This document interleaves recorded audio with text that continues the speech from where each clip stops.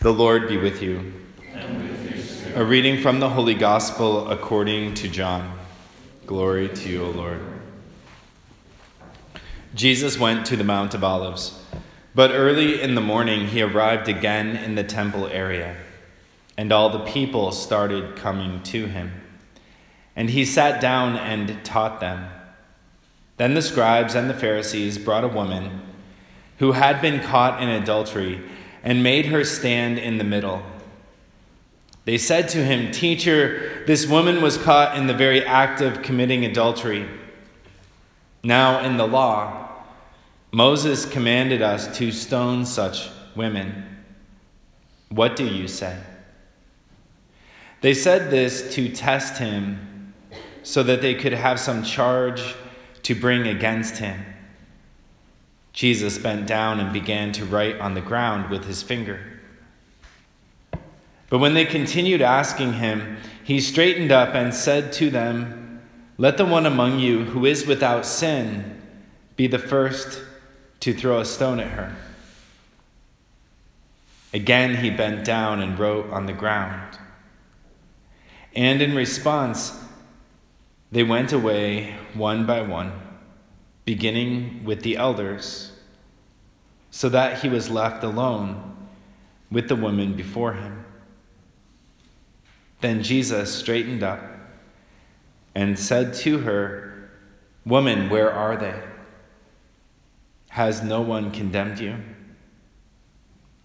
She replied, "No one, sir." Then Jesus said, "Neither do I condemn you. Go, and from now on do not sin anymore." The Gospel of the Lord. Praise to you, Lord Jesus Christ.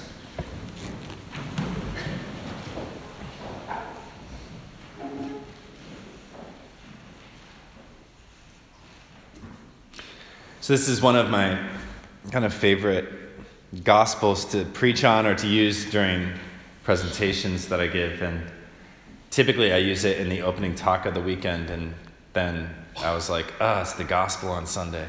So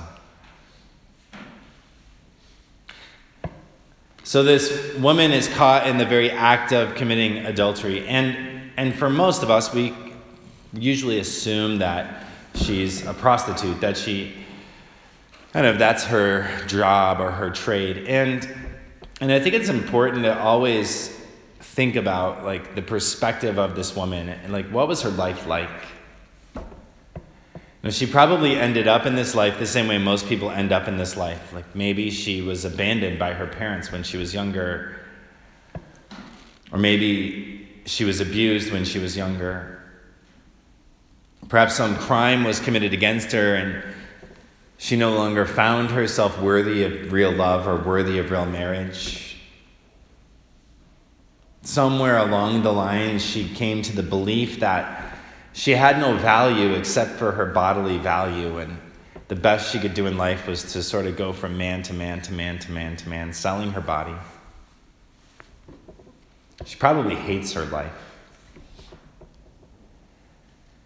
At times, even, I imagine she goes to bed at night praying that she's not going to wake up in the morning. And then one day, these men sort of catch her in the act. This woman was caught in the very act of committing adultery. And they drag her out into this midst of this crowd, and they make her stand in the middle. I want you to be exposed so that everybody can see you.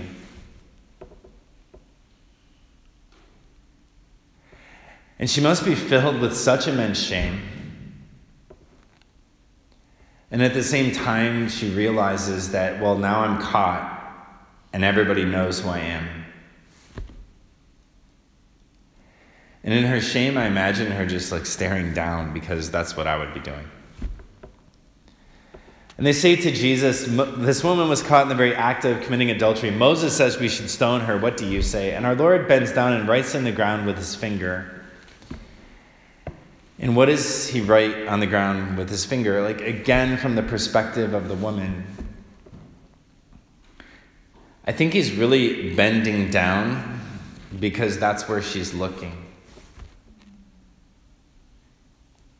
He's sort of placing himself within her gaze. Kind of like when somebody's staring off and we're like, hey, look at my finger. Like, trying to catch her eye. And I imagine he catches her eye for a minute and she notices that he's looking at her. And then she looks away. And then our Lord stands up and he says, whoever among you has no sin can cast the first stone. And he bends back down again. Hey, look at my finger. And this time he catches her eye.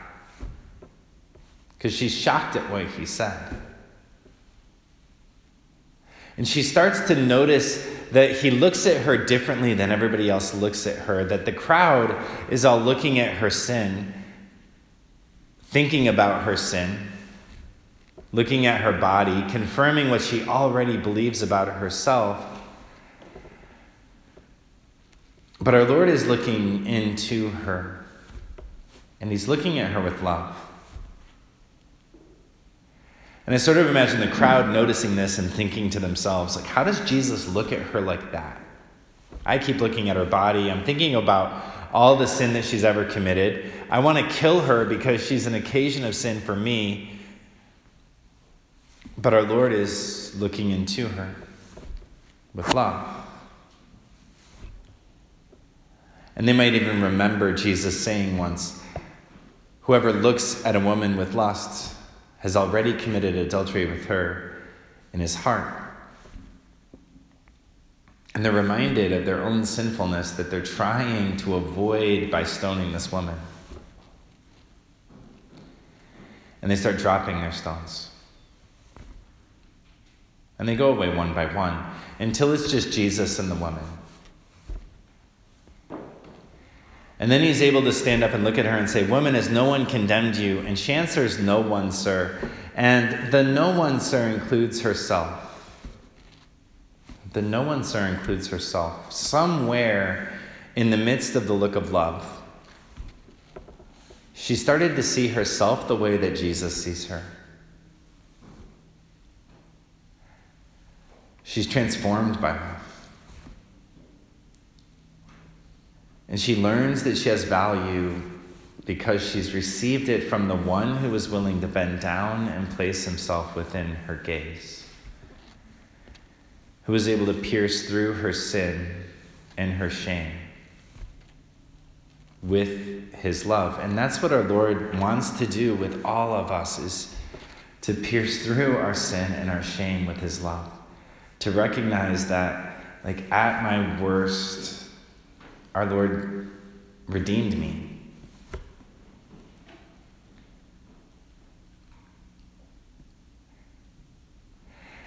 And it's a passage that we all should go back to over and over and over again, because we're all prone to beating ourselves up for sins that we've committed in the past. Or we're prone to not wanting to address our own sinfulness, and so we point out the sinfulness of others.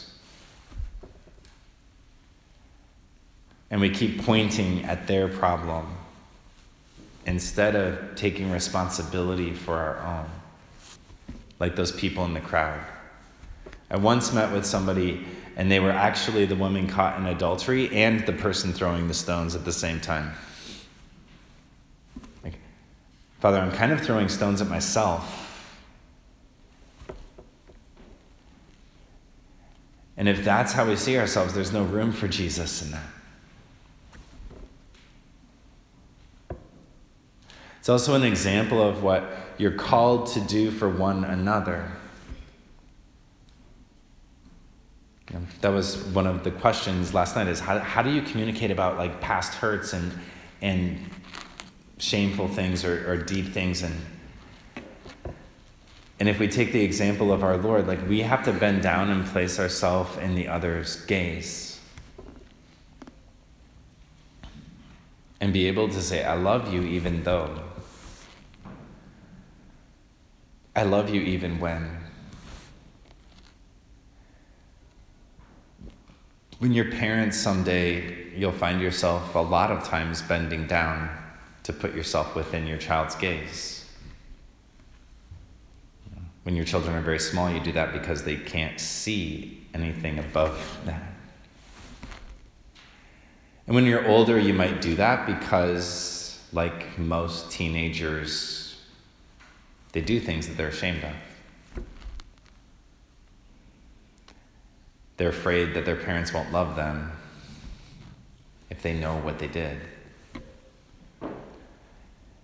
And in that moment, you have this opportunity to be like Christ as you bend down to pierce through that kind of shame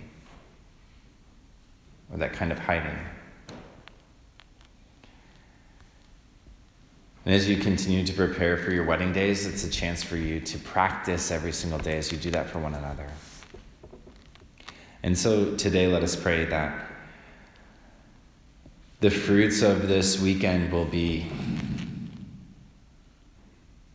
my prayer for you is that each of you have had the opportunity or will soon have that experience of our Lord bending down to write on the ground, trying to make sure that you don't miss him. And that you'll come to know and see yourself the way our Lord sees you. So that you can then look at each other with that same look of love.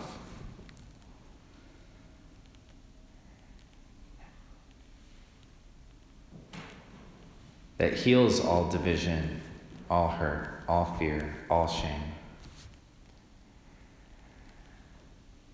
And that you may be a sign of hope and redemption for each person you encounter.